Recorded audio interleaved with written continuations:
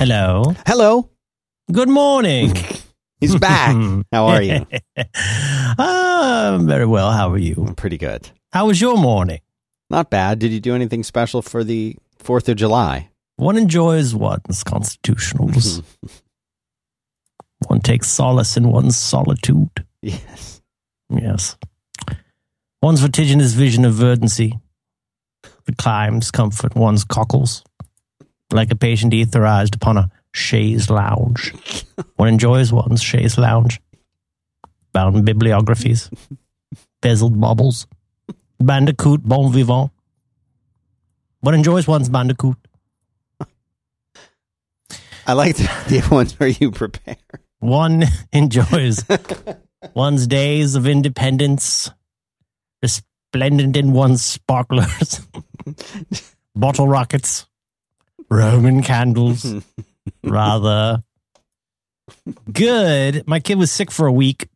And she's unsick now, which is an improvement. Yeah. No, I just want to talk like that all the time. I think you should. I mean, I'm into it. One notices that when one speaks like this, one's pace of speech is slowed, enabling one to, how does one say, think? Rather, yeah, that won't get annoying. Good. What did you guys do? Anything special? No, not yet. Not yet. We're waiting. Are you going to celebrate the 5th a little late? Yeah, I mean, put it out a week or two, and then it's not as busy. You can go to the lake or whatever and look up at the sky without all those obnoxious lights up there and animals crowded like people and everything. I know. Well, and where I live, it's very foggy, so people go, and I guess you can kind of see things. Kind of like last night. We were at home and everybody gone to bed, and all the fireworks were going off, so you could just kind of see I don't know. It's like it had been heavily filtered by fog, but no, it's fun. It's fun. Fireworks have come a long way since the Chinese time. Hey, easy Tex. Easy, a little bit ping pong. Well, they invented that. Oh yeah, and pasta. Is that so? That's why Marco Polo's favorite pasta was when he was in China. All right. Let's see. I don't know. My father. I'm pretty sure it was understood that my father had what was then called shell shock. But, today we would understand what he had as PTSD. He could not be around fireworks. And when I was a kid, I couldn't be around fireworks because my dad, it was very troubling to me. And I like it okay now, but it seems like there are fireworks people. There are people like our friend John Roderick who genuinely love and set off fireworks. I think it captures everything about legalized pyromania and destruction and noise making, which are all things that many young boys like, and I would include John in that list.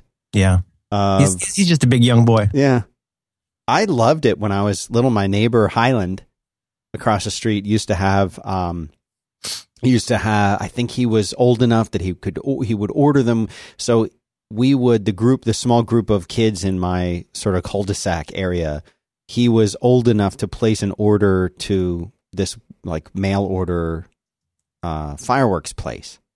So he would put the order in and we would tell him what we wanted and give him money for it.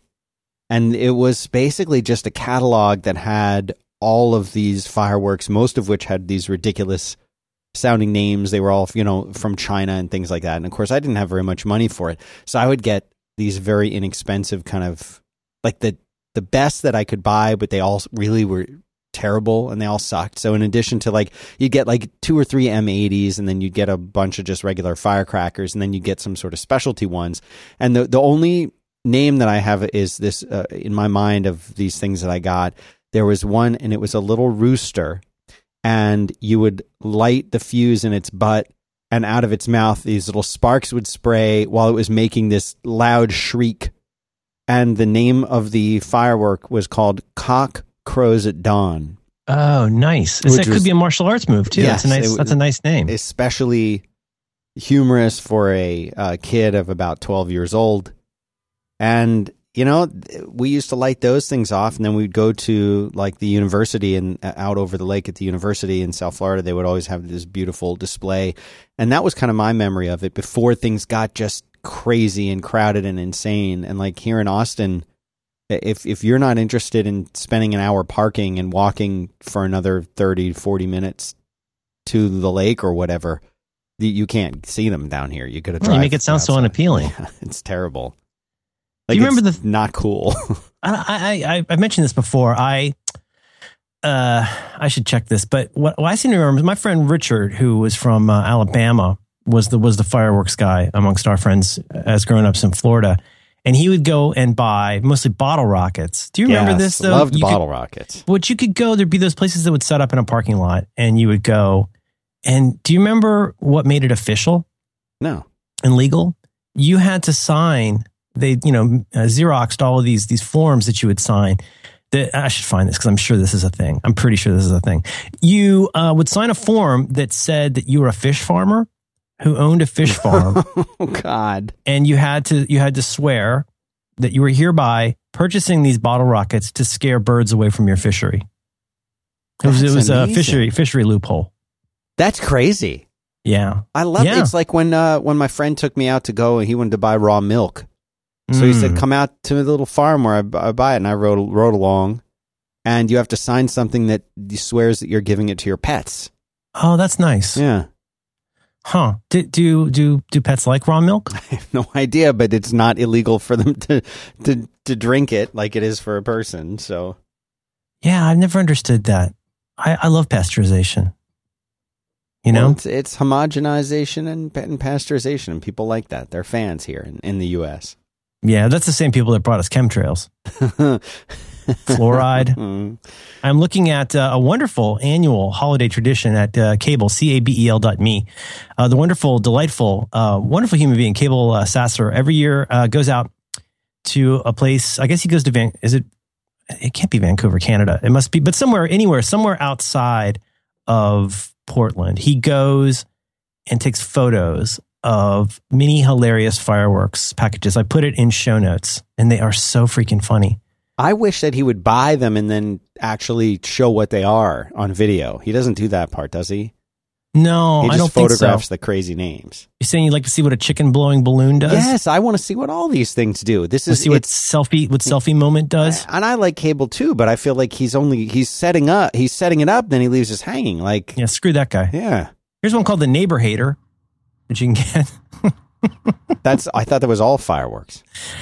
Here's the one with Uncle Sam says you have potential. Anyway, go back and look at these. These are really wonderful. I'll tell you what. It's so interesting though, because it's such a strange industry where, I mean, I guess there must be fireworks people who buy these the same way that I would buy like Lipton tea. But like, it seems like it's along the lines of Halloween or Christmas. I mean, there must be one big week for people who sell fireworks, and these are all in English. Yeah. They've got the feel of classic Chinese design, but they're very American looking things. Are you looking at this? Yes. Yeah. Warm greeting. Mm-hmm. Key break. That's got Osama bin Laden. The names are always very creative, and I think there's some that are sort of, mainstays, and then there's others that they change each year just to kind of keep things fresh. But I mean, it's a little bit like, I just the idea of this, that they have a baby orangutan. Yeah, it's really cute. Looks like he's had some kind of alopecia or something. Yeah, and it says next to him, just yikes. Yikes. Yeah. But what does it do? That's the thing. That's why I say I think it's look at that little monkey. He's got some kind of skin problem. I know. Looks like he got burned. That's not funny. Face this side towards spectators, please. Bada Boom. Which is the smaller version of Big Bada Boom. Yeah. Big Bada Boom. Lilu Dallas Multipass. It reminds me a little bit though of branded breakfast cereals, which are really, it's the last resort of branding scoundrels everywhere, because you go like, hey, check it out. It's like C-3PO cereal, or like, it's BB-8 SpaghettiOs, and you're like, really? Like this is the final version of this? There's one on here called Oh Hell No. Oh hell no. It's got what we would call a dark angel, reminiscent of the Dark Phoenix, but it's a dude, and he's got some kind of like rock and roll sort of reminiscent Kiss mask. Oh yeah, he looks like he's got kind of a black metal makeup thing. Yeah. He's ripped. He looks like Angel, and he's on fire. And then there's an inset image, a little circle that says Alien. It's got a picture of one of the Greys. Lots of them have. Oh, I see. Alien looks like it might be a name brand. Is it a brand? Alien brand 16 shots train wreck. Warning, shoots flaming balls. Truck, yeah. Truck, yeah. Hawaiian Punch. Truck, yeah. Look at that guy. Oh, look at him. He's on a rascal scooter shooting a Gatling gun. He's got Walmart bags. Look at that. Huh. Unnecessary BS. So we had a lot of fun setting these things off, and I only burned myself badly once. Oh, really? Yeah. What part did you burn, if you remember? Like my thumb, because I lit the fuse, and it was one of those fast fuses, accidentally, because I feel like the quality control of these isn't what it could be. No, I think it's, I don't want to say shoddy. That would be unkind. Yeah. But yeah, I mean, I've wondered about this a lot, because you get ones, like you might get a spark, like even just a sparkler. You take a sparkler, and some sparklers you go, wow, that's a lot of sparkler on that sparkler. Right. Other ones you go, man, there's not too much sparkler on that sparkler. Yeah. The 7-8-year-olds that are making these things don't have the training that they used to have. But no, they should at least learn like the Pledge of Allegiance or something. Yeah. Yeah, I don't know. But yeah. Yep. I'm reading. This is not germane. I don't know why. I think thinking about breakfast cereal and SpaghettiOs made me think of this. I'm reading this amazing book that came out, I think in 2010, called The Walmart Effect, and it's such a fascinating book about all aspects where like life and culture and business has been touched by Walmart. And like, man, there's two parts of this book you can't miss. I mean, the first chapter is great, because the first chapter is where he lays out that no, you don't realize how big Walmart's effect is. And I'm not saying this as a Walmart hater. I'm just saying this as I was not aware of like Walmart is bigger than these 6 companies combined. Walmart sells more things by March 1st than Target does all year. There's all these kinds of facts that are just mind blowing. But and so like I've come to this guy's writing through a couple things he wrote for Fast Company in the 2000s that I tweeted out in this past week and retweeted. Really interesting articles about Walmart's business relationships and their ability to basically, you kind of can't afford to not be at Walmart, but then once you're in, it's very difficult to afford to be at Walmart. Yes. And that's, if you've ever heard me talk about the Vlasic pickle thing, that's something where like they got Vlasic, who'd spent decades trying to build a brand as like this fancy pickle that you pay a little more for. They got it to where you would go to an end cap and buy a gallon of whole Vlasic dill pickles for the price of a quart that you'd buy in a supermarket. And then on top of it, they want your prices to go down every year. So it's got all the kind of Walmart stuff that we've all kind of groaned and rolled our eyes about over the years. Maybe most amazing though is his new introduction for the latest edition of the book. And I'll put this in show notes. And the introduction basically goes through this like reimagining of Walmart that started as like basically listening to their critics and essentially trying to become more sustainable and environmentally, being better environmental stewards. And of course, some of that is just, PR, but a huge part of it was they really, really did it. And then turns out it really, really, really helped their business. So, they've got something like a whole bunch of their stores in Mexico run on wind power, like pure wind power. But here's what, I don't know, this is just I don't know why. Whoever it is that makes Hamburger Helper, Walmart had this thing with all their vendors. They said, look, over this period of time, you need to reduce the amount of packaging on everything you do by 5% across the board, which is very, very difficult. But they're in a position to be able to do that. So the company that makes Hamburger Helper, they changed the shape of the pasta in the box, right? Such that it would fit into a smaller box. Interesting. It would settle into like a smaller amount of box, which reduced the amount of box that was needed. It cut down on the cost of the box. It cut down on the amount of space that it took up on the truck. And then the music goes around. And that's taken like these dozens of 18-wheelers off the truck, off the road every year. Isn't that amazing? Just that one change. Anyway, very interesting. And you could do what I went ahead and bought the whole book, but if you want, you can go to iBooks, and it has a very generous sample if you want to read. You can get through the whole introduction and into the first chapter. I don't know. I'm very interested in stuff like that. Because, like we talked about on Reconcilable Differences, I'm trying to think about the future. Not like the future as in predicting the future, but like trying to figure out what things are happening right now that are closer to what the future might look like than the past. I'm finding that a very interesting topic. So that book really ticked my boxes.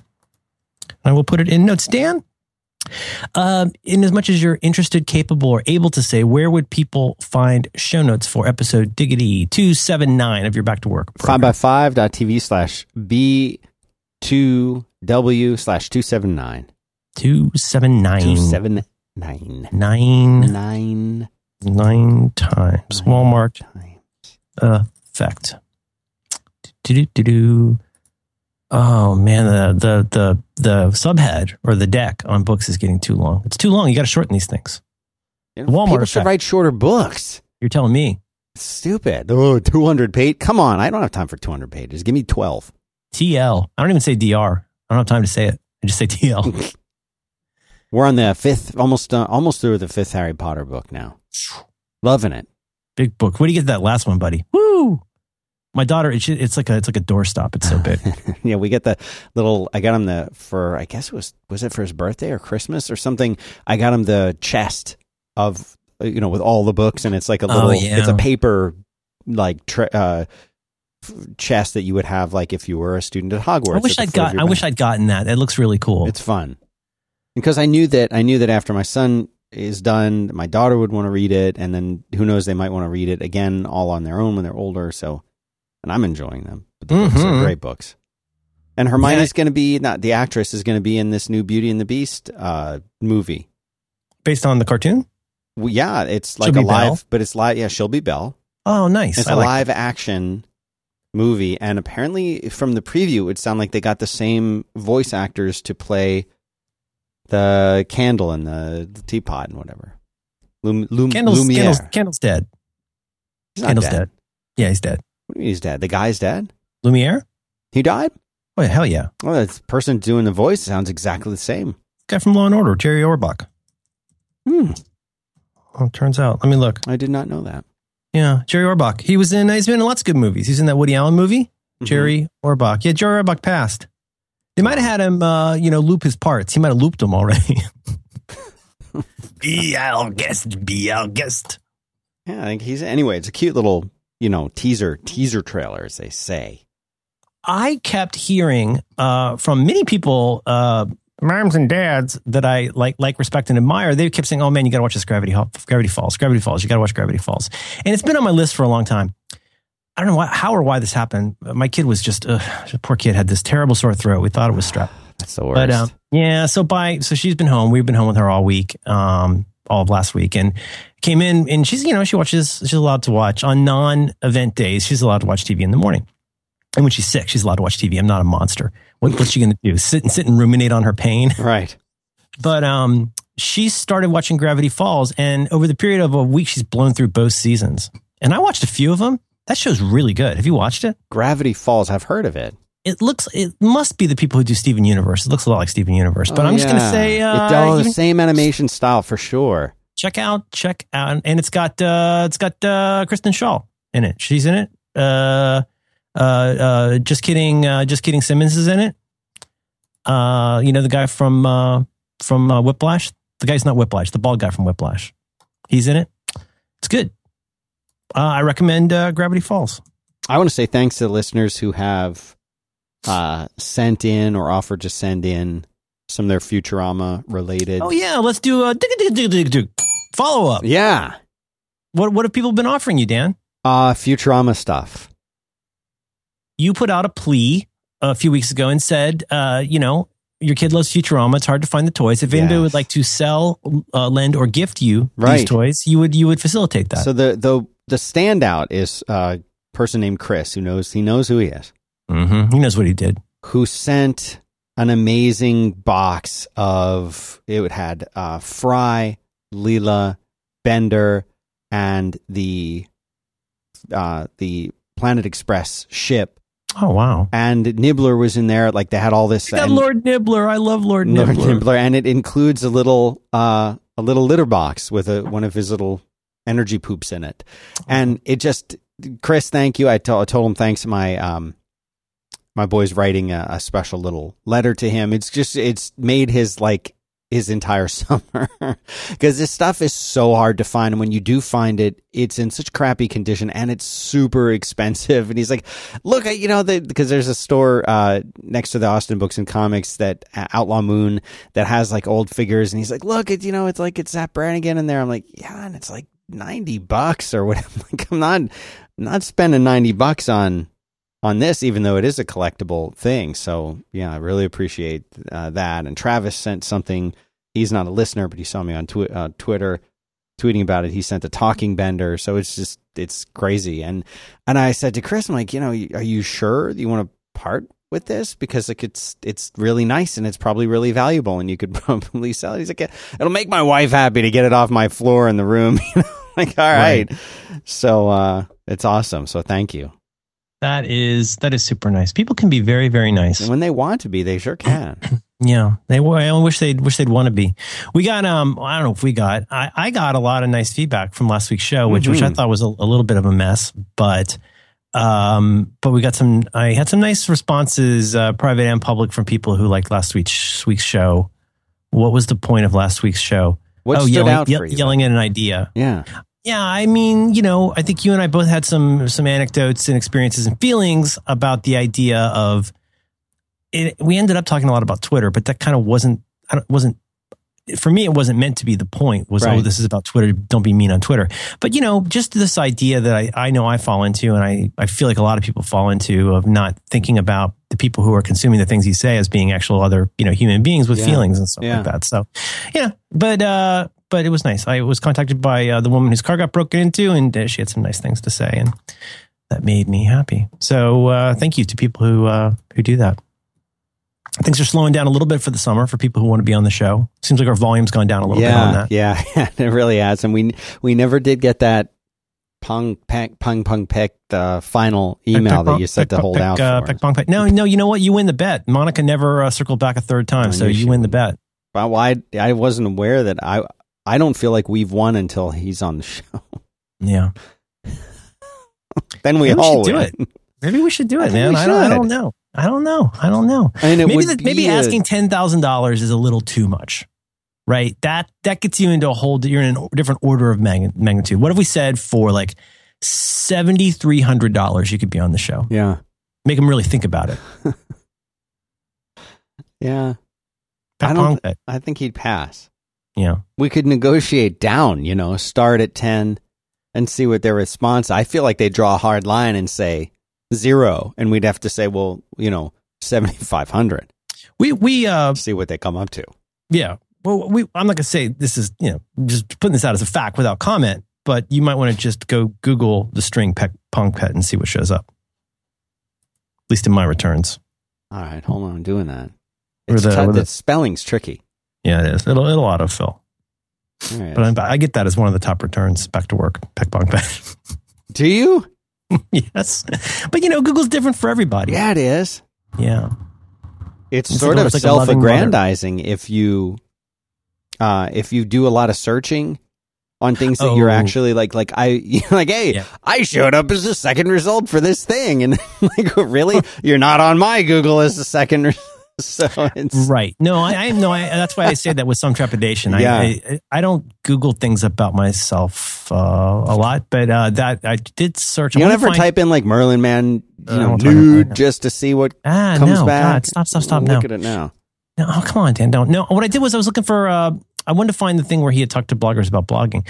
But what was my point going to be? One thing that got fixed recently. At some point, pretty much, I think almost everybody has probably noticed. I think we've talked about this. They talked about this on the Flophouse. Everybody knows this. If you go and search the name of a celebrity for a long time, there'd be two things that would always show up. It would be name of celebrity and feet, and name of celebrity and net worth. That's weird. Yeah, I've seen the net worth one. Yeah. But I used to think, well, I don't think I searched for that many feet. That's weird that keeps showing up. Everybody gets it. And I think they fixed it. You don't get like, Anne Hathaway feet anymore. We'll see if you get Anne Hathaway net worth. Huh. Anne Hathaway back to work. That's weird. Right. Dan, would you like to tell me about something that you like? Sure. Anne Hathaway feet back to work. Now it's going to be a thing. Everybody go out and search for Anne Hathaway feet. back to work. We're going to be trending. Yeah. Our first sponsor today is Hover. Hover, when you have a great idea for your website or your Google search or whatever, it needs to get a great domain name. This is the fact. And finding the perfect domain name is easy. People always say it's hard. Guess what? It's not hard. It's easy.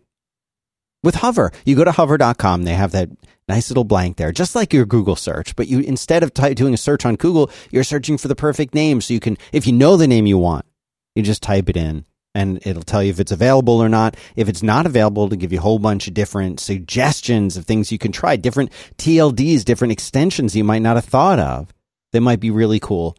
If you're not totally sure on exactly the name that you want, you can just type in a word or a couple words, a phrase, the thing that you're kind of going for, the feel you're going for, and Hover with a really, I don't know how they do this, but their suggestions are really, really good. They're not just adding adjectives onto the end of whatever you typed in. They're actually doing... Best Dan Benjamin. Yeah, that's right. Instead, they really come up with some good names, and you might be surprised what you find. Well, they've got a ton of other really, really awesome features, but one of them, and my favorite one, is when it's doing these suggestions, there are like more than 400 domain extensions that exist right now, all the classics.com.net, but they've got tons more like design and pizza and ninja and all of these other crazy ones, but you can find some really cool stuff out there. Like I registered a domain secret.computer. It's just fun. It's great. Like I never would have thought of that if I wasn't searching on Hover for these different ideas. So go check it out. Go to hover.com and the promo code time travel, because we were on that time travel kick for a while.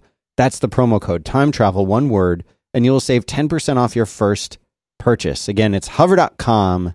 Promo code is time travel to save 10% off your first purchase. Thanks very much to Hover for supporting Back to Work.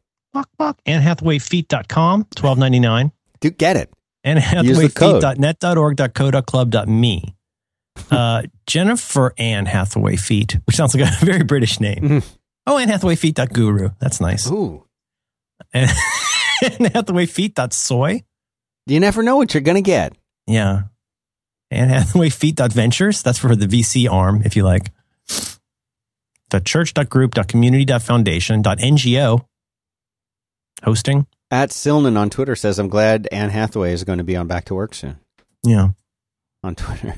It's going to cost her, what is it going to be, 7,600? How much? I'm open. Fishing, football, golf, ski, theater, menu, pizza, pub, faith, life, love, wedding. These are all available for Anne Hathaway's Feet. Condos, lease, dental plan, feet.fail. Anyway, feet.fail me now. And we're back.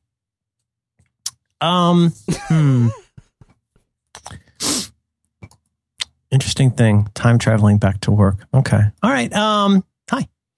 Hey. How's it going? I'm pretty good. Had that. So I'm assuming you did not go out to the fireworks. Was she sick still, or was it just you just didn't want to deal with the haze and the fog? We went to the beach last Sunday, and she was really not herself. Yeah. And then by Monday, it was like, she had a sore throat. We finally capitulated and took her to the doctor on Wednesday, which nobody likes. And then she basically had like a bad sore throat. And it went away. But she's a kid. She doesn't like taking Tylenol. She doesn't like taking anything. And like, if you've got strep, there's something you can take for it and you feel better in a couple of days. If you don't have strep, you just got to wait it out. Right. And just, be distracted. And it's no fun. It's no fun. And there are so many like just upper respiratory viruses that are out there that, once you've been a parent for a while, you know kind of the danger things to look for. And if your kid doesn't have those, you're like, I guess it's not the flu, it's not strep throat, it's not a cold, but hopefully it goes away soon, and right. And you're while we were away, we got the email from camp that the lice are going around camp. God, so. I think this is a San Francisco thing. It's a ponytail day for us. Selfies are a lot of what causes that. Did you know that? Huh? Did you know? Mm-hmm. Did you know one cause of lice being spread turns out?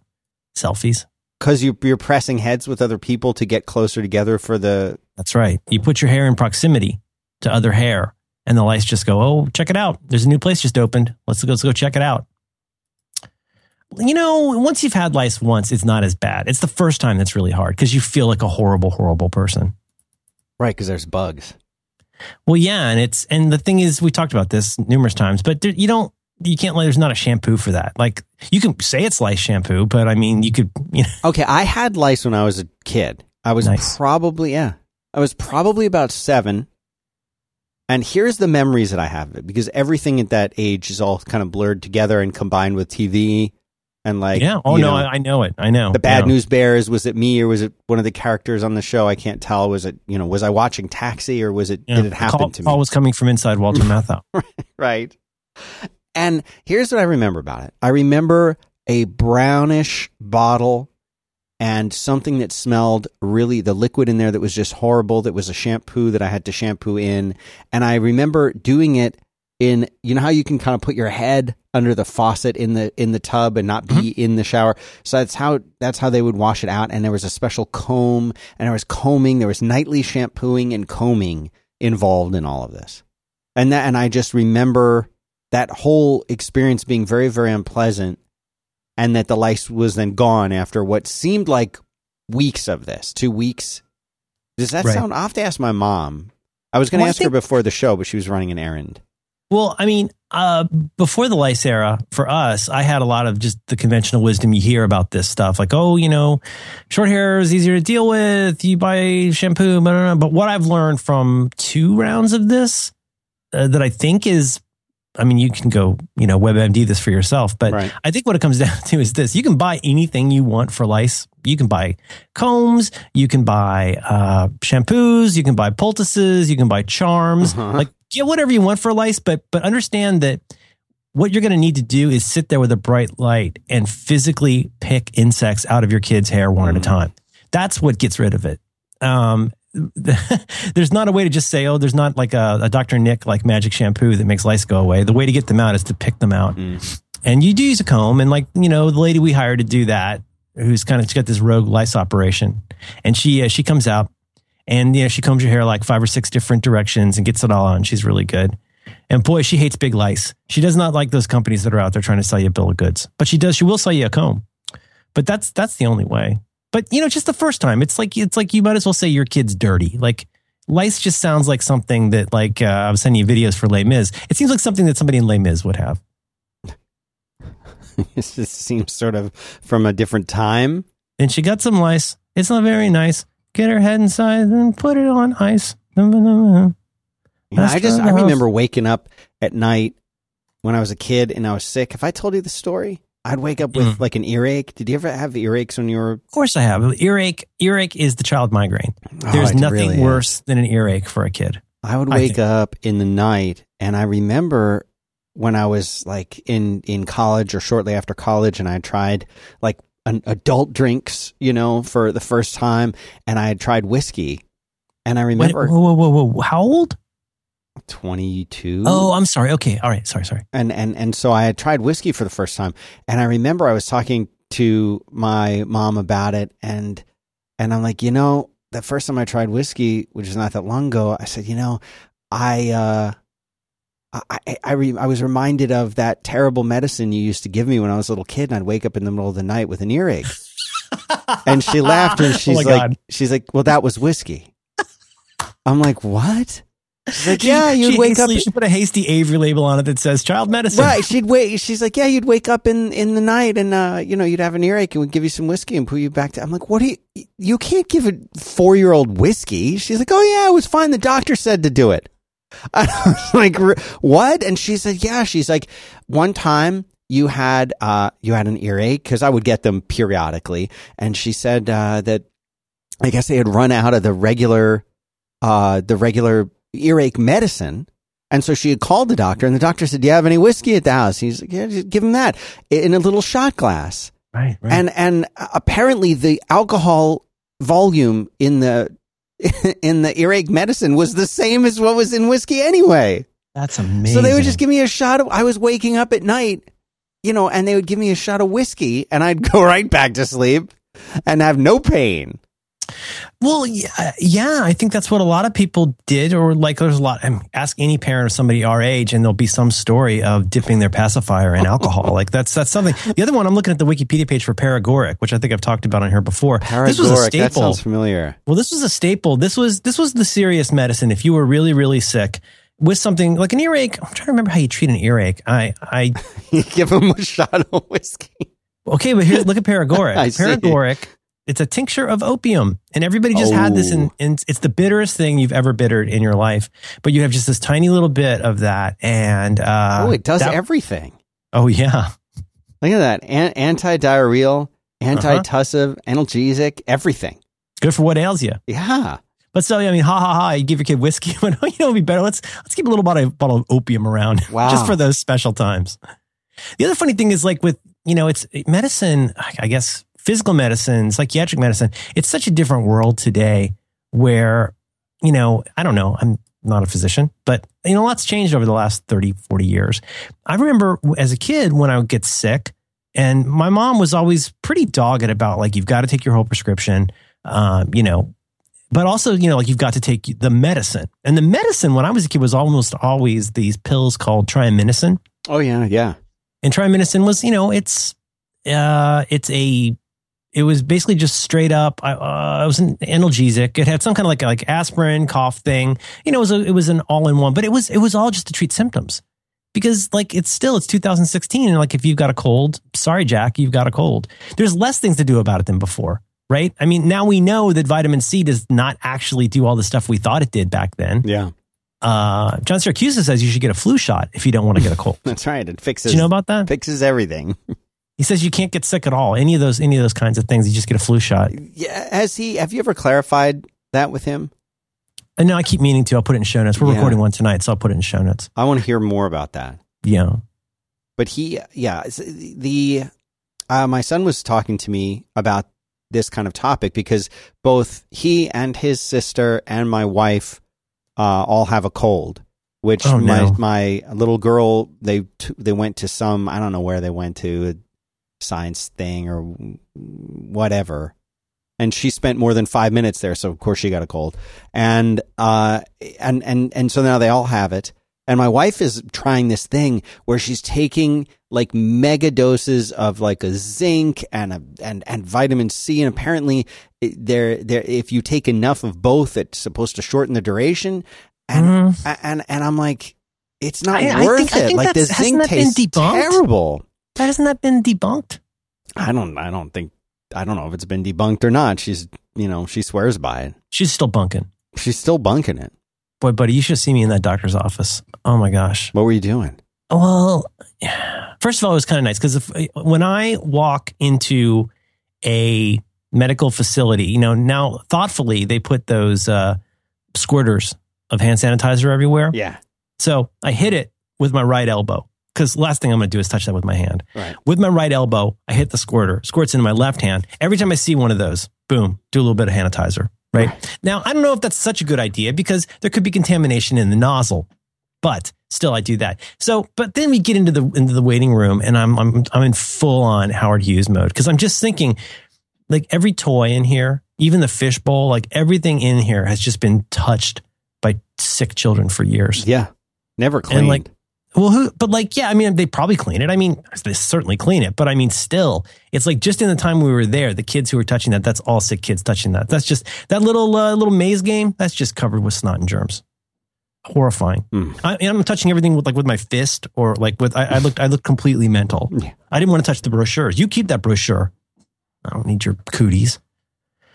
That sucks. Yeah. I don't know what to do about it. I mean, I have not actually caught up on these things, but like my wife, she bought some homeopathic stuff, and I was like, what are you doing? Like, that's not really a thing, right? But you get the placebo, you got the nocebo, like who knows? Who knows? I don't know either. I think what she's been reading about was some kind of newer studies that show that if you take enough vitamin C, you'll get bad poopy times. And if so, what? Oh, right. Oh, I think that may be mostly because of the stuff that's not vitamin C in the tablet. You know, I don't know what it is, but apparently you take it right up to that point. Whatever you figure out that point is, you take it up to that point. Up to the poop point, and you take it like every hour, and then you have these zinc. So she's walking around chewing on these zinc lozenges and popping these things, and I'm like, and these zinc lozenges taste terrible. I'd almost rather have a cold than eat these zinc lozenges all day long. Yeah. So I just hope I don't get it. I'm trying to not go home. No, I don't blame you. That's the worst place to be when you have a family. Seriously. Yeah. But there's another side to this, which is, things like, for example, when our kid gets sick, me to an extent, but to even further extent, my wife really starts to wonder if she's getting sick. We both feel that way, right? You feel like, oh, you're really watching, you're really noticing. Yeah. And, I hope I'm using the right term here, but like psychosomatic, symptoms.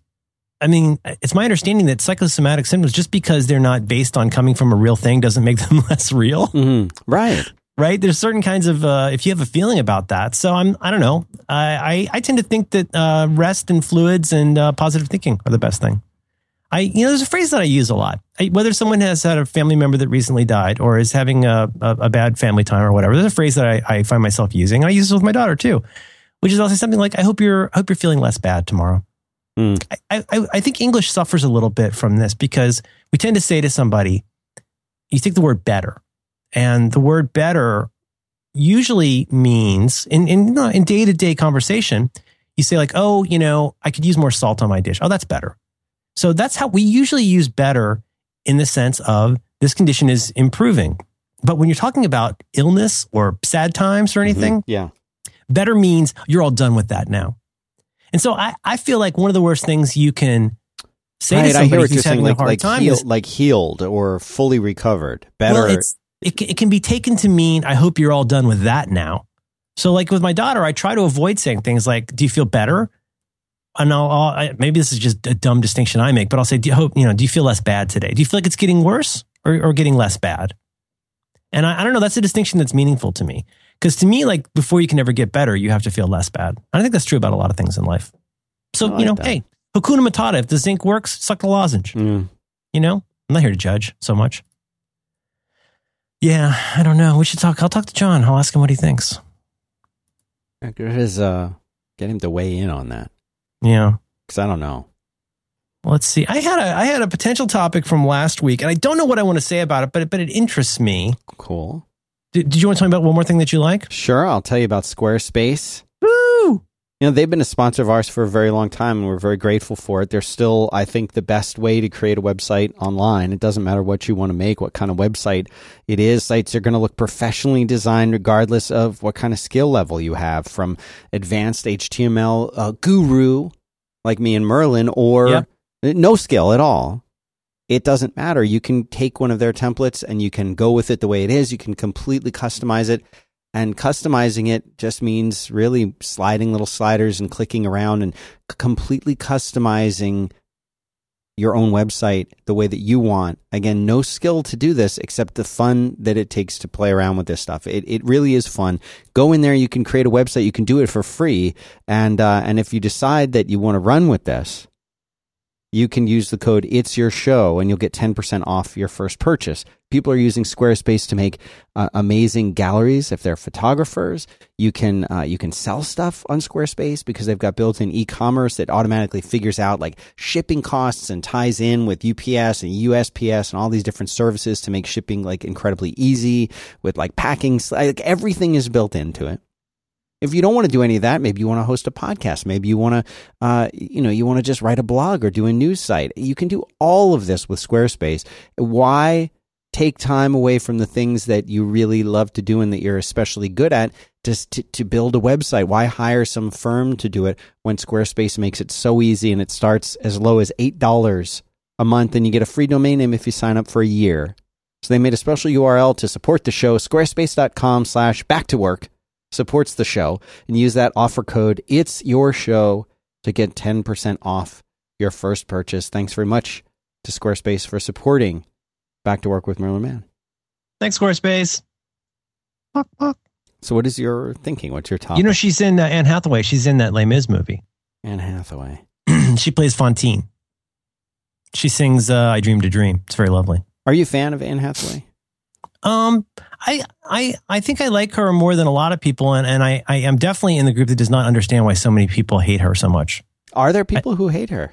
Oh yeah, it's like a thing. It's like an internet thing. Is it It's really because weird. the Catwoman thing? Oh, she was good in that. Hmm. Yeah, she has pretty good makeup for living in a city where the infrastructure is completely falling apart. She looks a lot cleaner. Everybody else looks like a wildling. She looks great. She's like a wildling. I like her. I thought she was fine. All right, I don't have a problem there.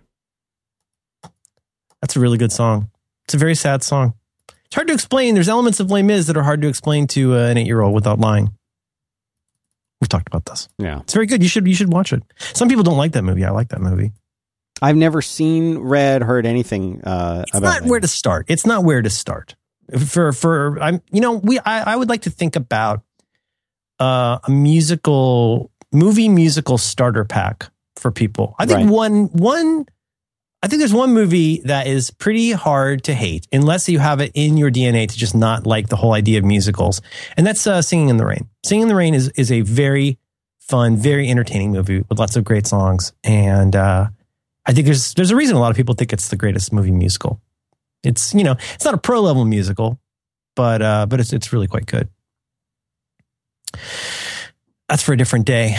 I don't know what I've got. I'm not even sure what I want to say about this topic, but I've been thinking it's related to productivity. Is that all right? Yeah, I like that. I mean, it's your thing.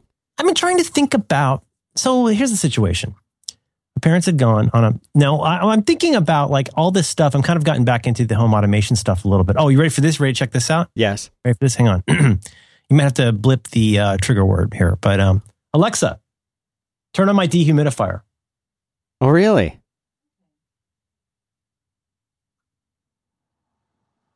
Hear that? I heard something turn on. Yeah. Alexa, turn off my dehumidifier. Booyah.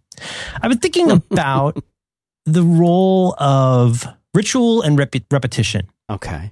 And because this isn't just having to do with productivity. It also has to do with mindfulness. It has to do with lots of things. But for example, I was thinking about on a piece of paper, I was kind of staging the setup for what I'd like to do with some hue lights at our house. And it made sense to me to sit there and kind of think about it on a piece of paper.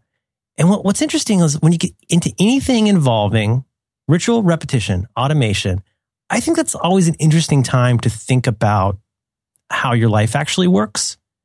How can I put this?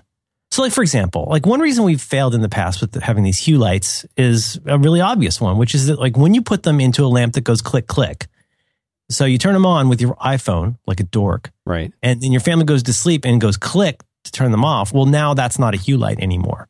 So I've been trying to think about ways to introduce these sorts of things into life where it is not just a nerd thing, but it actually complements the way that we live.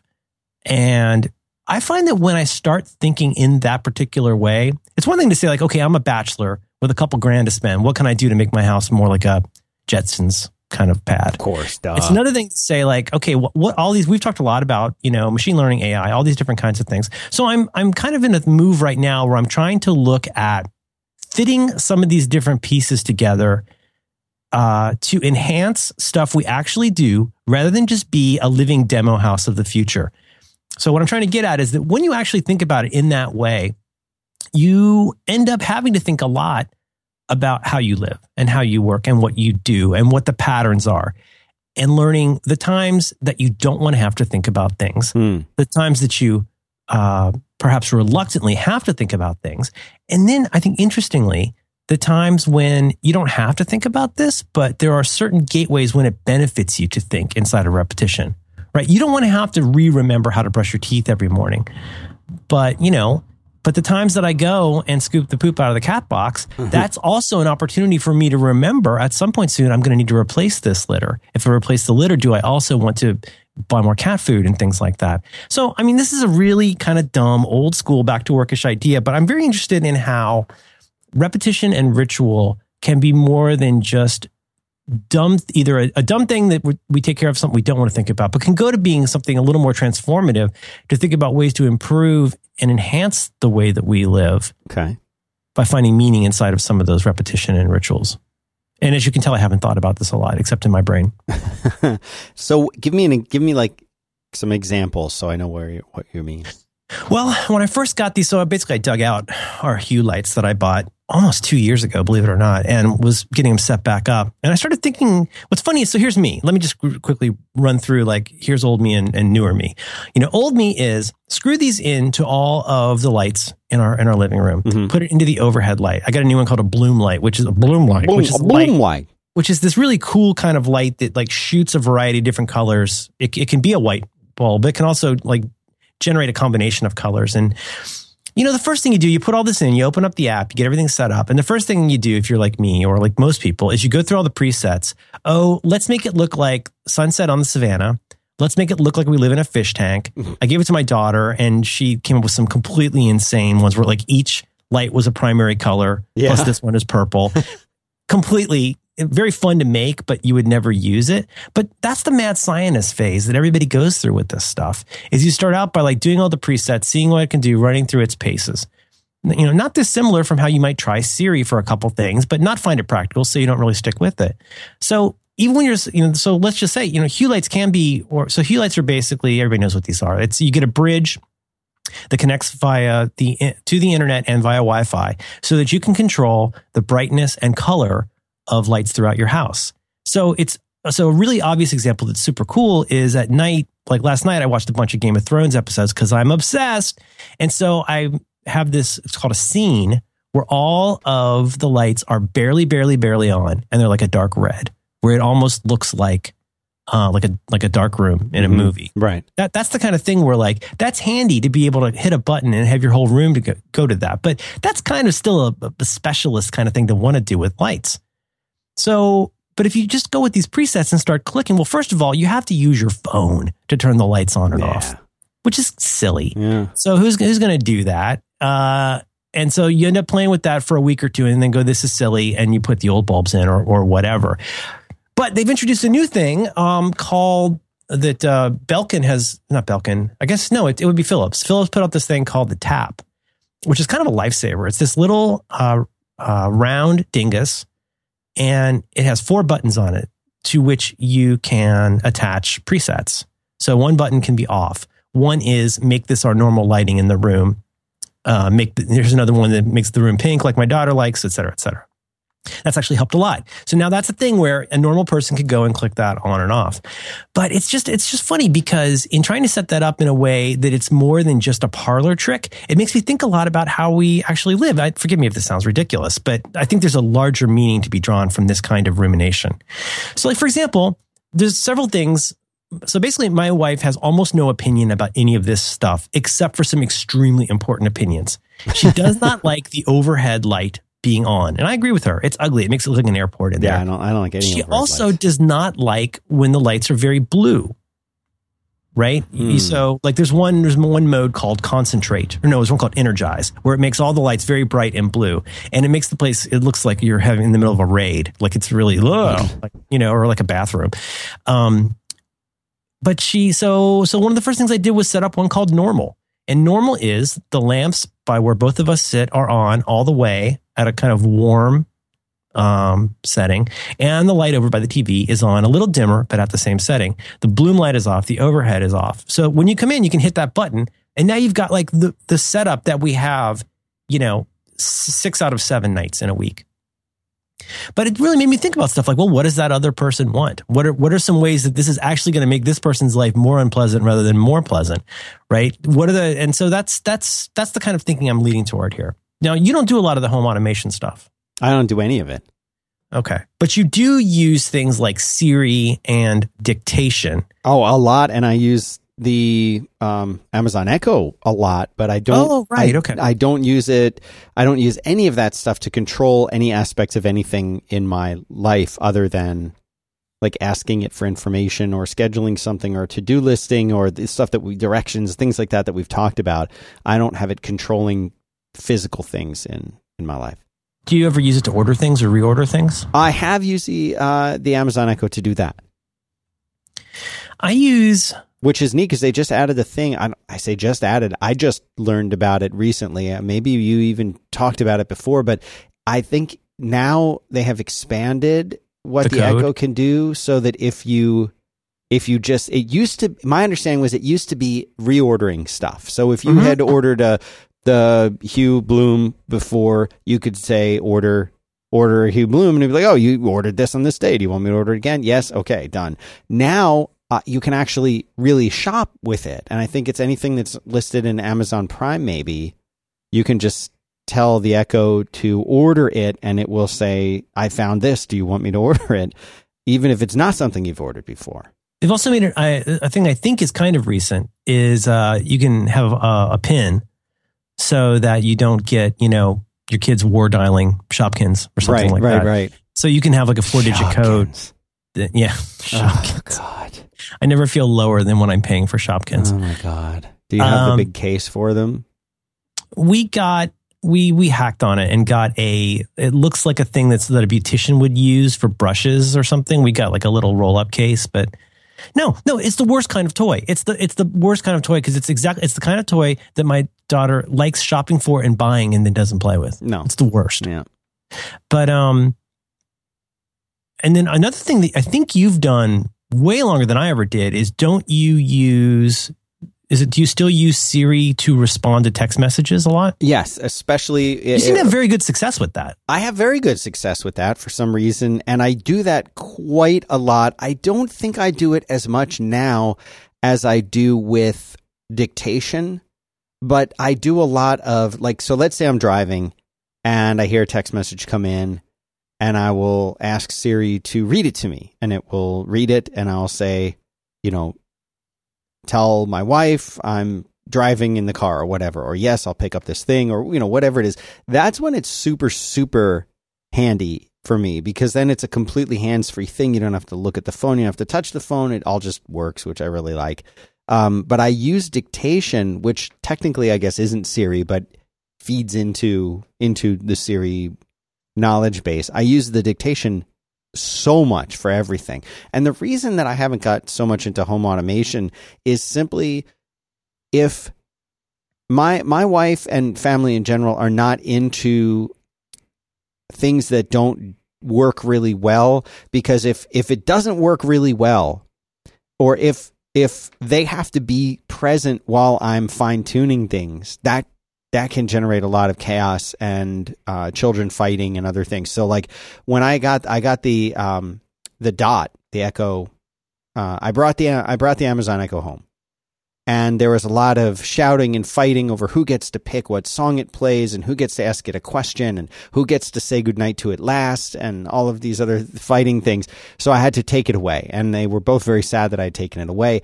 And I thought, okay, I'm going to get the little Dot instead, because its speaker it's fine for talking to it, but it sucks for playing music. It's basically, I have it right next to my bed, and it's basically, it sounds like the clock radio. It's about the quality of a clock radio. Yeah. And I knew that they wouldn't want to jam out and dance and war over the music. So I got that one for home, and that one has been working great. And so they ask it questions, they set timers all the time with it. They, I haven't told them that you can order stuff with it, which I'm a little worried about, but they really enjoy that. And I would love to be able to tell it to turn things on and off. But the minute that doesn't work, or the minute that my kids realize that you can turn things on and off with it, that the wars will begin. And I'm not ready for it. I'm not ready for it.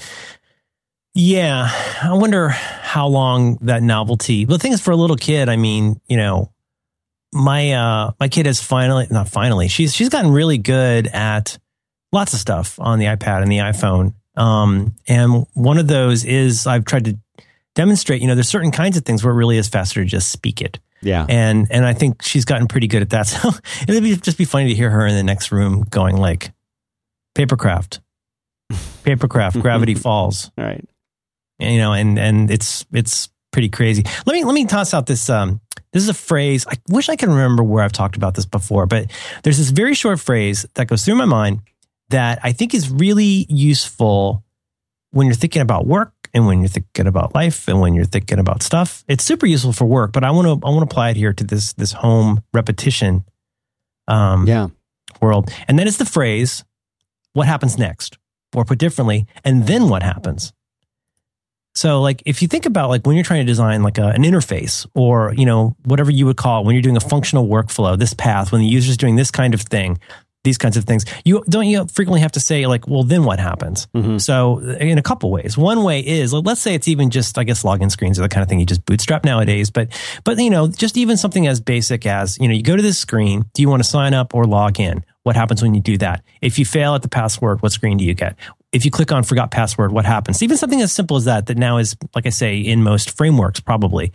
Like you think about, you're essentially answering the question, and then what happens? Right? So like when you correctly enter that you put the correct name, the correct password, then what happens? Well, you click this button and you go to this page. Okay, well, and then what happens? So there's so many levels where I think that's an interesting question to ask. One is the most basic, like as I'm designing this, or as I'm going through this recipe, or as I'm preparing to leave the house in the morning. You think through the and then what happens part of it. Yeah. And it's just a nice way to figure out the stuff that you've got to do. At a deeper level, it's an interesting way to troubleshoot and debug life. And this is why, like, I sometimes seem like I'm over preparing for things, and perhaps I am, but I use and then what happens to think about stuff like, okay, let's say there's a sudden like a 10-degree drop in temperature. Well, then what happens? I guess we need have a jacket for that. Well, like, what if it starts to rain? Does that mean we take an Uber? Does that mean we take you know what I mean? Do we take there's all these kinds of ways where when you start asking yourself that question, it's not a way of being a karma suck. It's a way of saying like, what are the different branches that can come out of whatever it is that I'm working on? And like I say, I think that applies a lot to work. And I think one asks oneself that question a lot of the time without realizing it. But if you make it a practice to say, and then what happens as you're thinking about almost anything, well, there's a way to problematize. There's a way to like overthink these things. But like, for example, this is why I'm not personally into the selling of hard goods. I don't want to sell like textiles or... Well, like for a program, like I'm happy to work with Cotton Bureau and have, and have them take a cut, or Squarespace for that matter, or Hover, any of these things. Because when you get to the end, then what happens? Like to me, it doesn't take more than 3 and then what happens before I'm ready to tear my hair out. Like having to source these shirts, figure out, how it's going to be printed. Did the print work right? Does it take to this particular kind of shirt and look good? I don't know. Well, then what happens? Well, I guess we better test it. Well, you test it and so on. But then you get to like, who's going to fulfill that? Like, who's going to put those things in a bag? Okay, then what happens? Well, somebody puts it in a bag. Then what happens? They put postage on it. Okay, what if it's for Germany? Well, I guess you put German postage. Well, what about customs? Have you thought about what happens with customs and with all these taxes that get added on when you go to other countries? Then what happens? What if it doesn't arrive? What if it's in shreds? Who answers the support email about that? Then what happens? Well, I guess I'm the one now who's doing support for an angry person in Germany who was nice enough to buy my shirt. Like, it doesn't take that many. And then what happens before I'm more than happy to hand that entire thing off to somebody who does that and let them take a cut. Their cut is going to be worth way more to me than having to become an amateur t-shirt salesman. Like, I don't want to do that. It's not that I don't want to sell shirts. I just don't want to be responsible for German customer support. So what I'm trying to get at though is that it's good for thinking through your workflow of like what you're doing. It's another version of what I would call walking through the project. Then what happens? But you can also get into some interesting, like I think about back in the day when my old boss would push back on all my ideas for features. If I could not write a spec that explained how the flows worked, where the data would come from, and what happens when things went wrong. Because, any idiot can come up with a feature for this kind of thing. But to create something beautiful that's easy to use requires you to think about all the ways, not just the things that can go wrong, but the way that this thing could be happening very differently from how you think it would happen. Right. The user is not going to use this the same way that you think about it. And so, I don't know, I found that phrase is really useful. And I guess I want to localize that to the experience of thinking about how you introduce these new kinds of things into your life and how you can actually benefit from, and then what happens thinking. Yeah, I mean, the and then what happens thing, as I know it's not really the same genre that you're talking about, but I remember years ago when I was in therapy for like generalized anxiety disorder, right? And, where you didn't want to fly. That was definitely a big one for me. And my therapist, who was just amazing in all the ways you would want a therapist to be amazing. I remember one time I was talking to her, and I forgive me if I've told this story already, but I think it's somewhat relevant. Yeah, but it's a good story, and it's a story everybody needs to hear. Yeah, well, she was saying, I remember one time in particular, we were talking about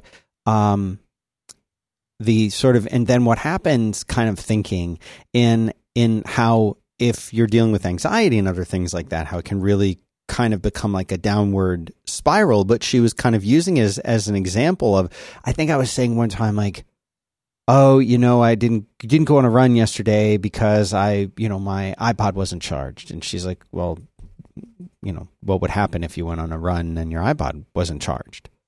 And of course, she's talking about it in a different way than you were, but she was saying, I was like, well, then I wouldn't have any music while I went on a jog. And she's like, what would happen then if you didn't have music when you went on a jog? I'm like, then I don't know what would happen, and it kind of was this like, then I might be bored. I might have to listen to nothing. She's like, ooh, wouldn't that be terrible? And it's, there is something that's really, really, for me, a challenge, because there's a way to do this skillfully and there's a way to go down a bad path. Do you know what I mean? When you're doing this kind of thing, or no, I totally agree. I don't think it's unrelated at all, because in both cases, you suffer from bumping up against trying to make something actually real out of this world of whether that's anxiety or positive thinking. You're trying to say, well, no, what would happen in that case? It's the same thing. I went through this last week with my daughter too. Very little positive effect, but she really didn't want to go to the doctor, because for her, doctor equals hypodermic needle, right? And so there's not much I can do to talk her out of that, because that's just a strong emotional bond that I happened to share when I was her age. But most kids associate pediatric medicine with getting a shot. Well, and like for myself, like, there's many senses involved. There's smells you only smell in a hospital or doctor's office, right? There's the smells, there's the sights, the lights, there's that feeling of anxiety, and it's easy to trigger negative, mostly negative, but sometimes positive, mostly negative feelings from the way that those senses interact. And I think most of us can very easily place ourselves into a situation where that starts to feel very real. So I was trying to say, again, this is not great parenting advice because it didn't work, but I was saying, well, like when you imagine going to the doctor, like it's mainly a shot, right?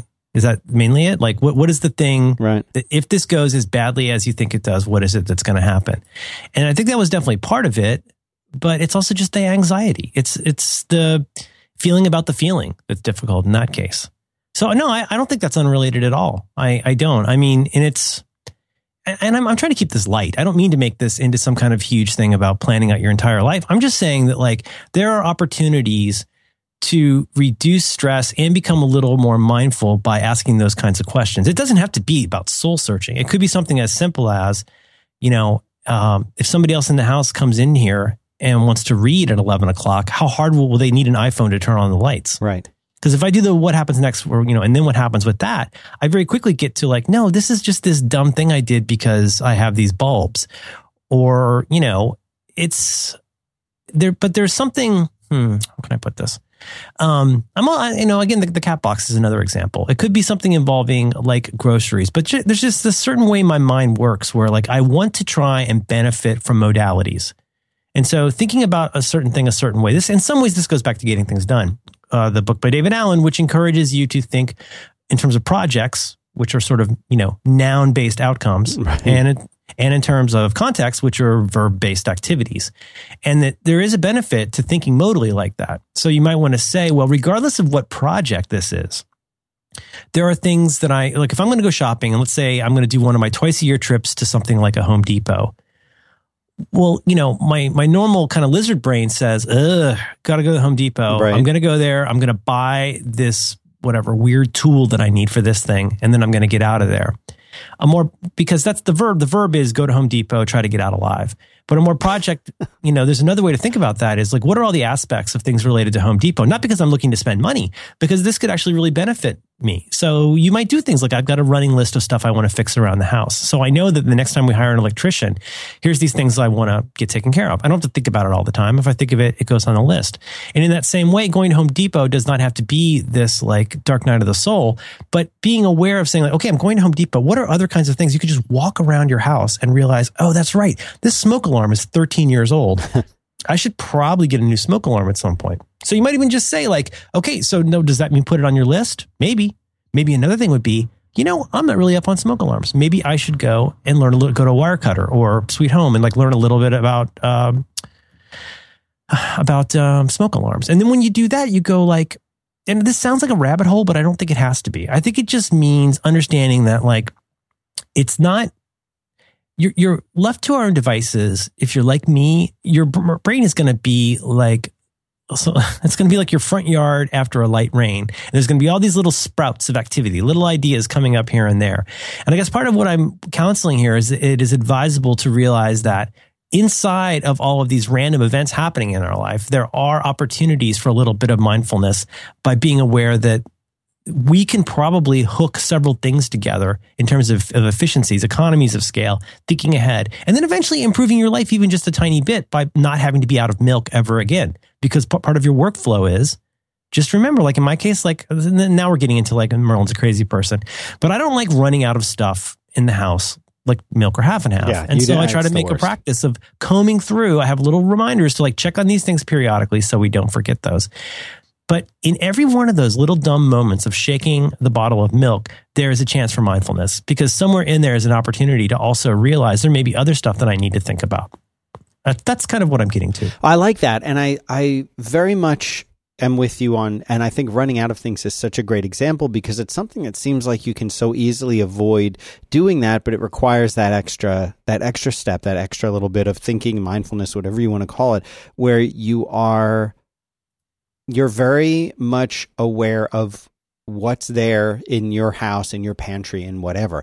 And most people are just kind of saying, "Oh, I'm out of this thing. I better go to the store." And you get to the store, and you get back, and you're like, "Oh crap, I forgot that return I had." Or, I hate that. I really hate that feeling. This morning, I had a nice morning. But all my family's sick and everything, but still, like it was a nice morning. I was helping out, and I left to drive into the studio here, and I got all the way down to the end of the neighborhood.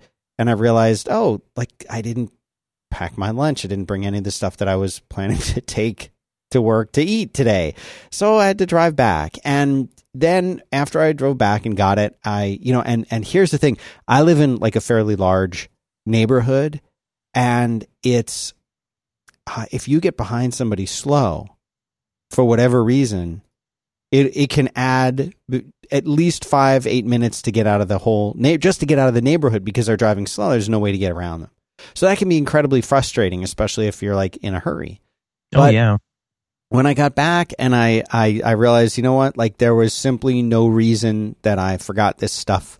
So I went back in and my son's like, "Dad, why do you keep leaving and coming back?" I'm like, "I keep forgetting things. That's why." And he's like, "All right," gave me another hug goodbye. And I put the thing back and got the lunch together and took it in the car and drove out. And of course, as soon as I turn out, I'm behind somebody going really, really slow.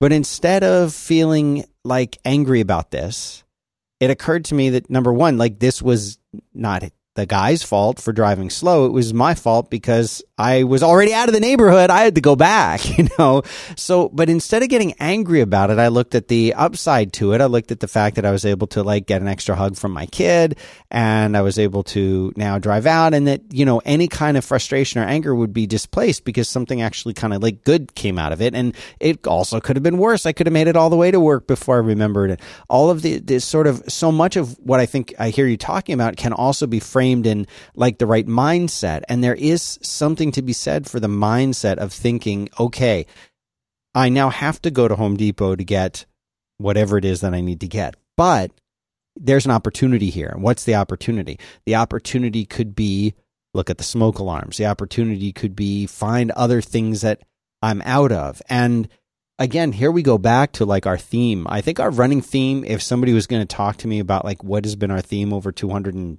almost 80 episodes or whatever, I'd say it's making good lists. Because if you have like a running list for Home Depot, or Target or whatever it is, the store that you go to, you're like, okay, I'm going there now. What's on the list of things that I've thought of over the last, 3, 4, 5 weeks are things that I need to get, things I need to look at, things I need to price or research. And then when you go, you're like, this is the complete household list for this place. Nothing can be forgotten. Nothing can be forgotten. So you can go there and you can get it all at once. Now, doing that requires having a little list on your phone or on a little note that's on the side of the fridge or whatever it is. But very few people want to go to Home Depot. So why go twice in a month if you could get away with going once in a month? I love your example of that because it's something we all inevitably wind up having to do. And it becomes an opportunity then. It becomes an opportunity to say, you know what? And this all goes back to my pizza delivery job when I was in high school and early college, and that before the days of computers and before the days of GPS and before all of that, they would send you out with 3 or 4 addresses, and you had to look at the map before you left and remember where it was. But they would group orders together. So if you had an order in this neighborhood, and then there was the adjacent neighborhood, and then there was one on the way back, they would give you those, and you would take all 3 or 4 deliveries at one time, run up there and deliver them. Because, of course, it was more efficient to do that. But what that taught me at an early age was this kind of in-depth planning of like, what's the most efficient route to get to these 3 places? I know I have to go to these 3. How do I get there? What's the best way to do it? And that really changed my thinking at a young age. And we do that all the time. You think about it really differently. I really do. Mm-hmm. I think you're right. The list thing is an interesting point because maybe that's another part of what I'm trying to say is that, it's sort of, and it also goes back to my realizing how important it was to me to always carry around something to write with and something to write on, whether it's an index card or a notebook or whatever. But you can cause a very salutary change in your perception if you start carrying around something to write on and something to write with. Sure, it could be your phone, but if you're getting started with it, I think a notepad's an even better idea. But the basic idea is that you no longer have an excuse not to think about something because, your brain, you can't fool your brain. Your brain knows if there's, in some cases, whether or not I can do anything about this is going to be on my mind. There's something beneficial to being able to say, this is something I can't do anything about right now, so let me put it here. The list stuff I think is super smart. So for example, in Notes on my Apple devices, I have lots of running lists that really come down to, something somebody recommended and who that person was. And sometimes I'll say why. But there'll be TV shows, comics, books, YouTube videos, whatever it is. And, now it's easier than ever to say, add this item to my videos list and things like that. You can even deal with Siri. But that to me is beneficial because there's a couple of little cognitive leaps in that. One of them, I guess, importantly, there is a place where this can and should go now. So the list of home projects, even if I don't open that for months, it's always there. And if it does occur to me, I need to do something, there's one and only one place that goes. And I think that's really useful. Of course, then it does take the intelligence and presence of mind to go back, to remember to go and look at it. But it also, I don't know how it's such a fine distinction, but I think that causes you to think a little bit differently if you get in the habit of doing that. And you remember to write it down. Or in my case, for the place we sometimes get groceries delivered from, if there's a big item, I don't write it down on a list somewhere. I just add it to the app and now it's in there. You can do this for Amazon. This is not just about buying things, but that's certainly part of it. But once you get into this kind of thinking, you don't have to become a super nerd about it, but these pieces can start to fit together. One ritual and repetition is picking my kid up from school. Well, there's all kinds of things that I can and should be thinking about, even for something as simple as pick up kid walk home. That includes stuff like, remember, every week at least go look in Lost and Found, because Lost and Found will almost always have something of hers in it. And at the end of the month, they sell it and then take the money. That's the thing. That cool Captain America jacket will be gone and she'll be sad. Remember to do that. So that's the kind of thing where I can say, hey, Dingus, remind me to look in Lost and Found when I arrive at school in 2 hours. And that'll bloop me when I arrive there. But so I think to somebody from the outside, that seems really nerdy. Why wouldn't you just remember to do that? Well, the truth is I won't remember to do that. So I rely so heavily on Apple reminders for stuff like this to where I look like a lunatic, where I'll just be walking around with my family. I'm just talking to my phone all the time saying like, remember to turn the water heater back up when I arrive at the house in 4 hours. And, that might seem weird, but like now I don't have to remember that. I don't have to think of that. And sometimes I'll pause in that moment and go, wait a minute, is there other stuff I need to remember to do when I get home? And I'll force myself even for 5 seconds into that what happens next mode. Then what happens mode. And sometimes that makes me a little bit smarter. Another thing I do is there's the old joke again from, I can never remember. This might be David Allen's joke. It might be mine. But the time you're least likely to remember you need toilet paper is when you're in the aisle at the grocery store. There's a small room in your house where you're much more likely to remember you're out of toilet paper. Well, capitalize on that. Like if something occurs to you, like write it down or capture it somewhere when that is valuable to you. And a great example of that for me is travel. I am never more acutely aware of what I wish I had than when I'm somewhere where I can't get it. Right. Which makes it exactly the right time to remember for next time. I'm likewise, from the second I step into the door, when I get back home, the last thing I want to think about is traveling again. I might not even unpack my suitcase for a few days. I'm just like, blah. I just want to get in here with my own shower, with my own soap and my own shampoo and my own coffee. I want to be in my environment. I don't want to think about that. So I have a running list in my, text files, which is this generic travel list that is so silly and so long because it's a travel list that is all the stuff that I could need for a personal or a professional trip. It's all the things that my family would need on a personal trip. It's for environments all over the place. And so there's stuff in there. To open that list up on its own seems mental. Because like, why would I need a VGA adapter and a swimsuit and my daughter's Rocket Raccoon headphones? Like, what situation will I ever need all of these things? Well, I won't. So what that means is I open it up, I duplicate that. And when it's time to travel, when it's time to travel, I go in, tick off or delete all the stuff that I don't need for this trip. But you know what? That's not hard to do. The important part is the number one part, which is every time I think of some dumb annoyance where I wish I had gaffer's tape with me to cover up these LED lights. I wish I had a big cup to drink water. I wish that I had index cards. Because you know what? For some reason, it isn't until I'm in the hotel room that I wish I had index cards. Put it on the list when you're in the hotel room. It doesn't fix that time. Right, but you remember it fixes next time. It fixes next time. And so that's a huge example of then what happens. It's just that like your brain gets so wound up in what's happening right now that you kind of don't want to think. And it feels like a waste of time. It feels silly. But I guess I'm trying to, first of all, I just want to socialize that idea of and then what happens notion and trying to apply that in little ways in life. Not doesn't have to be huge ways. And I guess the other thing is I'm trying to find some sublime aspects of life in what could be mind-numbing rituals and the opportunities that can provide. So, maybe if I take a different route coming home from picking up my kid, I can also run these errands. But like, would I remember that there's an event happening in this park on that day? Well, where does that go? That should go somewhere. Well, now we got a fun thing we can do on the way walking home. But I wouldn't think of that if I'm in that heads down, must get through one thing of bring kid home from school. Right. Like there's little moments in life where you can find wonder and reduction of stress by like re-examining some of these things. I got more on this, but do you want to tell me about the third thing you like? Third thing I like. Yeah. I like Wealthfront. Wealthfront, it's a great way to invest. It's an automated investment service. They have nearly $3 billion that they manage in client assets. That's pretty impressive, and they've grown a lot, and they've grown a lot because they're really good. Basically, what they do is they make it possible for you, if you have $500 or like $5 million, it doesn't really matter. You can invest and you get the same access to their professional investment management that somebody with millions of dollars is going to get. And that's new, and that's really different. They don't charge any trading commissions. They're completely free for accounts under $10,000. And for accounts larger than $10,000, their management fee is only 0.25% per year. What they did is they combined the best modern tech with rigorous investment research. They cut out the middleman, and they give anybody and everybody sound investment management.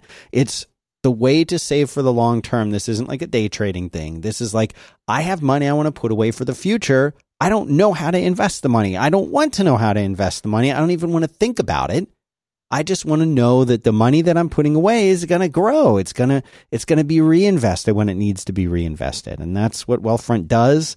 and they do it very, very well. They've set up a special URL for listeners of this show. It's wealthfront.com/5x5. You go there and you can see what they will recommend for your profile. You tell them like whether you're conservative or aggressive, and they create this custom profile just for you guys, just for listeners to this show. They have a special deal.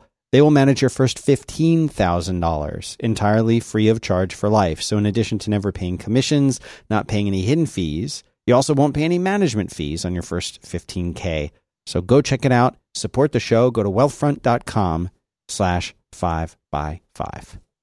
Thanks, Wealthfront. Bok. They get a much more grown up and mature Bok. Because money's a real thing. That's true. There's a book that came out a few years ago. I've never read the book, but I've read about the book in the New York Times, which is almost as good. It's the same thing as reading it. It's a lot like it. Well, self-help books. It's called the Checklist Manifesto. But I remember hearing about this, I think from this New York Times article. I forget where. But this is something that a lot of people in medicine or in cooking, lots of people who are open to the idea of improvement will talk about the benefits of checklists where, I suspect that one reason the United States currently has such a good record of safety in commercial air flights is because of these really rigorous checklists that you go through. Where it's like, you've done this stuff a million times or, hundreds of times. If you're somebody who's down there with the orange popsicles, waving the plane in, or you're the person who's running the plane, or, you're the pilot, you're the, flight attendant, you know how to do all this stuff out of repetition. So it takes a certain amount of humility to accept, adopt, and rigorously work a checklist. But, not to spoil the ending here, but people who who create, work, iterate, and then rework and redo checklists get good at stuff because you stop making as many dumb mistakes. And dumb mistakes are a really natural thing. I mean, we're human beings. We chunk. We have heuristics. We, have different things on our mind at a given time. But there's something really powerful about a checklist that it does not have to make you a tightly wound crazy person. But, a basic kind of checklist could be like think about when you got a baby. There's stuff you're just always going to need to do and to pick up at the store.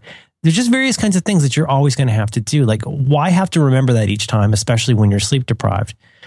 And that brings me to this. I'm looking at this travel list. I've got my canonical travel list here, which is crazy. It's pretty long, but I've got stuff in here about the major sections in my travel list are before leaving, packing, on location, and upon returning. Which sounds mental. Like, why would I do this? I'm a grown man. I know these things. How about here's a good one. So the packing stuff is all straight up stuff. Like in this case, I still got something in here from when I knew I was going to be conducting this wedding. So I had to bring my credentials and the wedding vows. Oh my God, you don't want to forget that. Oh my God, the wedding vows. I also need to bring the poem that my wife is going to read. Add that to the list. You don't want to forget that. Bring an extra copy. Even if she's got one, bring an extra copy. Right. Like, have that on the list. Other dumb stuff, like I said, gaffer's tape, electronic, I like those little microfiber cloths for, cleaning my phone.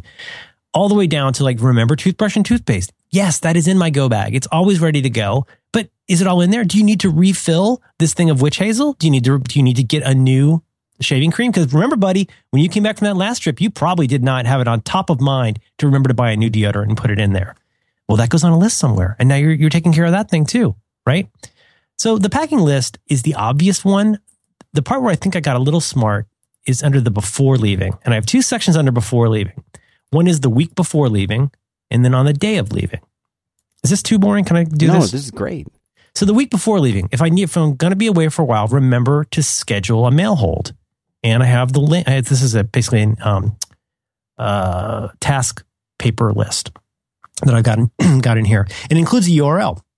I just click that link and I go to the section on the site where you go and you can order a mail hold. Do I need to schedule the cat person to look in on the cat? Okay, remember to do that. How about this one? You're probably going to need stuff for the trip. Is there anything you need to order from Amazon before you go? Well, think of that a week before, not the day before. Right. Think about stuff like, okay, your kid's going to have an iPad to look at. Are there any movies that you want to download? Because believe me, you do not want to be at the airport trying to download Doctor Who over airport Wi-Fi.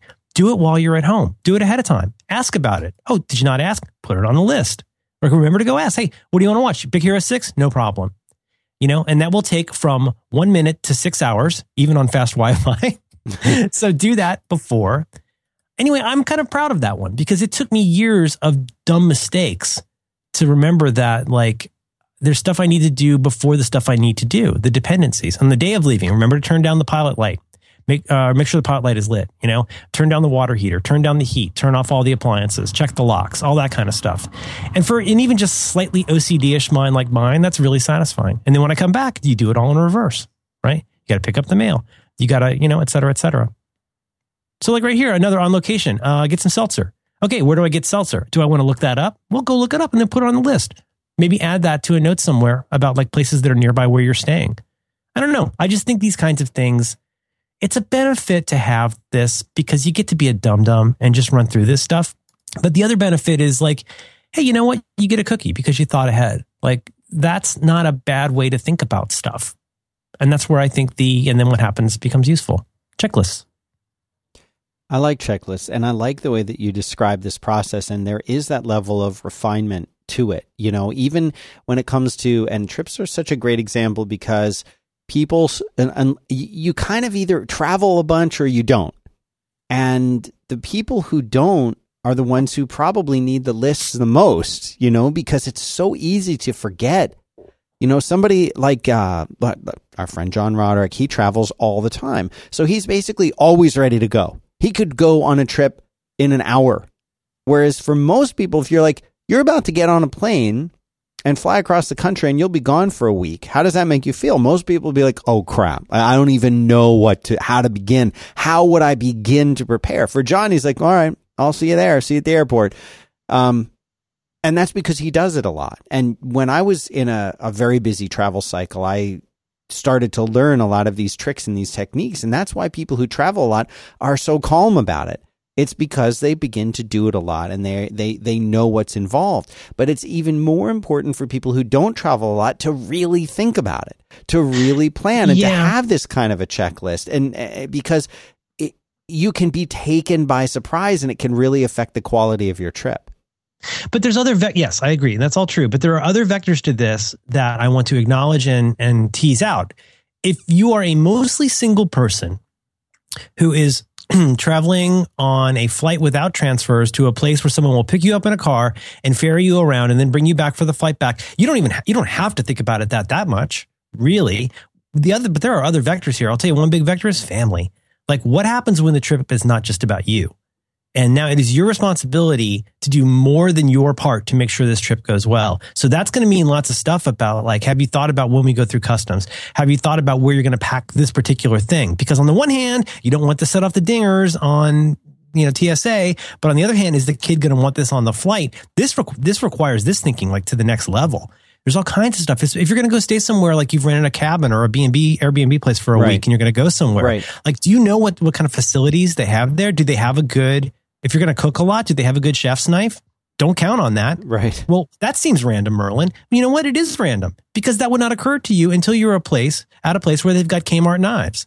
Like it's on you to think of all of that kind of stuff.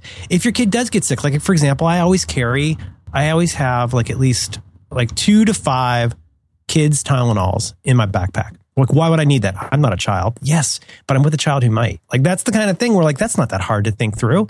Have that stuff with you, but it does mean getting way beyond the like, what movies do I want to make me comfortable for my 1 hour flight? When you have to start thinking about other people, you really have to force yourself to do this.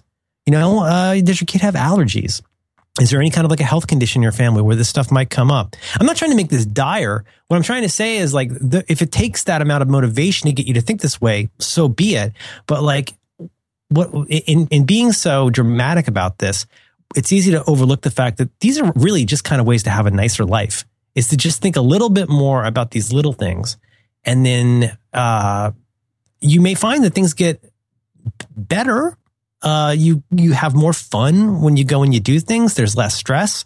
And for the love of God, if you're the kind of person who stresses out because you weren't prepared, you don't have to go crazy about this. You don't have to get pathological about it.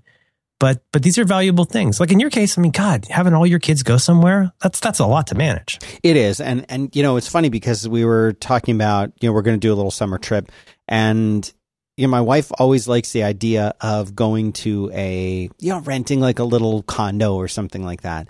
And even though doing this creates so much work for her because, okay, well, we've got to have food, and then we've got to have all the stuff to prepare the food, and we got to have the right, like you're saying, you got to have the right knife, because you just know the ones in the condos are gonna suck. You are. And I can't tell you, I think every single time that we've ever rented one of these things, ever, the Wi-Fi never works, and I wind up having to fix it. Little right. things like that. So I went and I got one of these they're cheap on Amazon. They're like a little tiny Wi-Fi hotspot that plugs into just a regular cable modem or a router or whatever. And they're super cheap, and you just plug it in, and it's maybe the size half a deck of cards. And this thing just plugs in, and it's USB powered. It's great. So you can just plug it in, and now you've got Wi-Fi. And I've wound up needing that so much, and I use it in a hotel, and it's really great to just have it, because guess what? The Wi-Fi is not going to work. And you'd say the same thing of really, you'd have to travel with your own Wi-Fi thing. Yeah, I've got 2 kids with iPads, and I've got, I've got my own stuff and you know what? Sometimes I like to watch Orange is the New Black at night, and there's no way to do that. All of this stuff becomes these little tiny things that you learn, these little tiny tips that you have to pay attention to, and that you have to figure out. And part of it is also, even just having been to a certain hotel or a certain kind of a hotel before, and you say, well, the Omni, here's what's nice about the Omni is if you're a repeat guest and you're a member of their gold thing, that they'll do the Merlin trick of sending up a pot of coffee for you in the morning, and they do that pretty reliably. And guess what? They do it for free if you're their gold member, and all that requires is just filling out a form. You don't pay anything for that. You just fill out a form, and they'll bring you that up for free. So if I now have a choice of what hotel should I stay in, well, I'll stay in the Omni so I can do the Merlin coffee trick. Little things like that only come from this kind of trial and error and thinking ahead. And right. and there's so many levels to this, but it all just takes, I find that it's so easy to get distracted in your day, just in the regular dealing with all the stuff that happens in your day, that writing this stuff down, you may seem crazy that you write it down, but this stuff pays off big time. I've learned so many of these little tricks from you, from doing the show with you, that at first when I'd be like, hey, I have a call, you'd be like, well, we got to schedule it. And I'm like, really? We have to schedule a call, and you'd be yes. What are we going to have a call about? Right. And now it seems insane that I ever doubted that, or that I ever thought that was weird, because now that's of course you have to do that. So, but it's funny, that's actually so helpful. That's actually a really good example, because to make this a little bit about work is, one of my beefs with meetings that I've been to in the past. I don't know how meetings have changed. I would like to think that meetings across places have evolved and gotten better, but it always used to seem a little bit frustrating that meetings existed as these islands in the middle of this vast ocean, where people would arrive and be like, okay, here I am on the island. Now what do we do? And it's well, let's talk about the island. Here's the island. Let's talk about, it's shouldn't a meeting be something where we talk about what we did while we weren't at the meeting, and then we figure out what has to be done before the next meeting, and then we start all over, and we just keep, right? I mean, ideally, a meeting would be a place where you find out what you need to know, share with other people what they need to know, and figure out what needs to happen before the next meeting. But the meeting is not, it shouldn't just exist to be this thing that just goes on and on and on. It should be something that's a cause for invigorating planning and execution, where you walk into the meeting. I still think it's bananas when people say, let's have a meeting, and they don't tell you what to prepare. So if somebody wants me on their podcast, for example, we'll schedule it, and I always say, hey, let me know anything I need to do to prep. Should I have heard your show? If so, give me a good episode to listen to that you think would be appropriate. If there's a funny bit, is there something you want me to think about? And this is not rocket science, but I wish more people would tell people what to prepare for a meeting, not to make their life hard, but to say, there's a good chance this topic is going to come up. Can you be prepared to at least address that? Right. Or we have a way to point us to the spreadsheet that tells us about this thing, or whatever it is. But, again, that requires somebody running the meeting who's thinking ahead and seeing the meeting as something that's about other people and not themselves. And that is certainly an instance where then what happens thinking becomes very useful. So that's the homework, I guess. The thought experiment or homework is to like try and find ways to introduce and then what happens into your thinking over the next week. And it can be in like the stupidest ways in the world. It could be, you know, even while you're doing the most selfish thing in the world. Well, second most selfish thing. Let's say you're going to a comic shop. Well, when you're at that comic shop, is there anything you've been meaning to read that you haven't? Oh, I don't know. Well, did you check your list? What list? Well, how about a list of comics you keep meaning to check out? Oh, okay, that's a good idea. I'll do that. Anybody got a birthday coming up? Why? Well, there may be a friend of yours who you've always wanted to introduce to Watchmen or Saga, and this would be a nice chance. Or if it's a little kid, you can go pick them up that really, really cool Helen Keller book, or you could maybe get them a Lord Nibbler or a Clara Oswald figure or something. Or also, hey, by the way, there's an ATM near that comics place. Did you need to get cash? Because that's a good thing to know. This does not require you to be like the Houdini of productivity. It just means walking through what you're doing enough to know that there are opportunities that can make your life better and less stressful by having the presence of mind to think about then what happens. Nice. All right, let's spin this up. All right. I love you. Love you too, Merlin Man.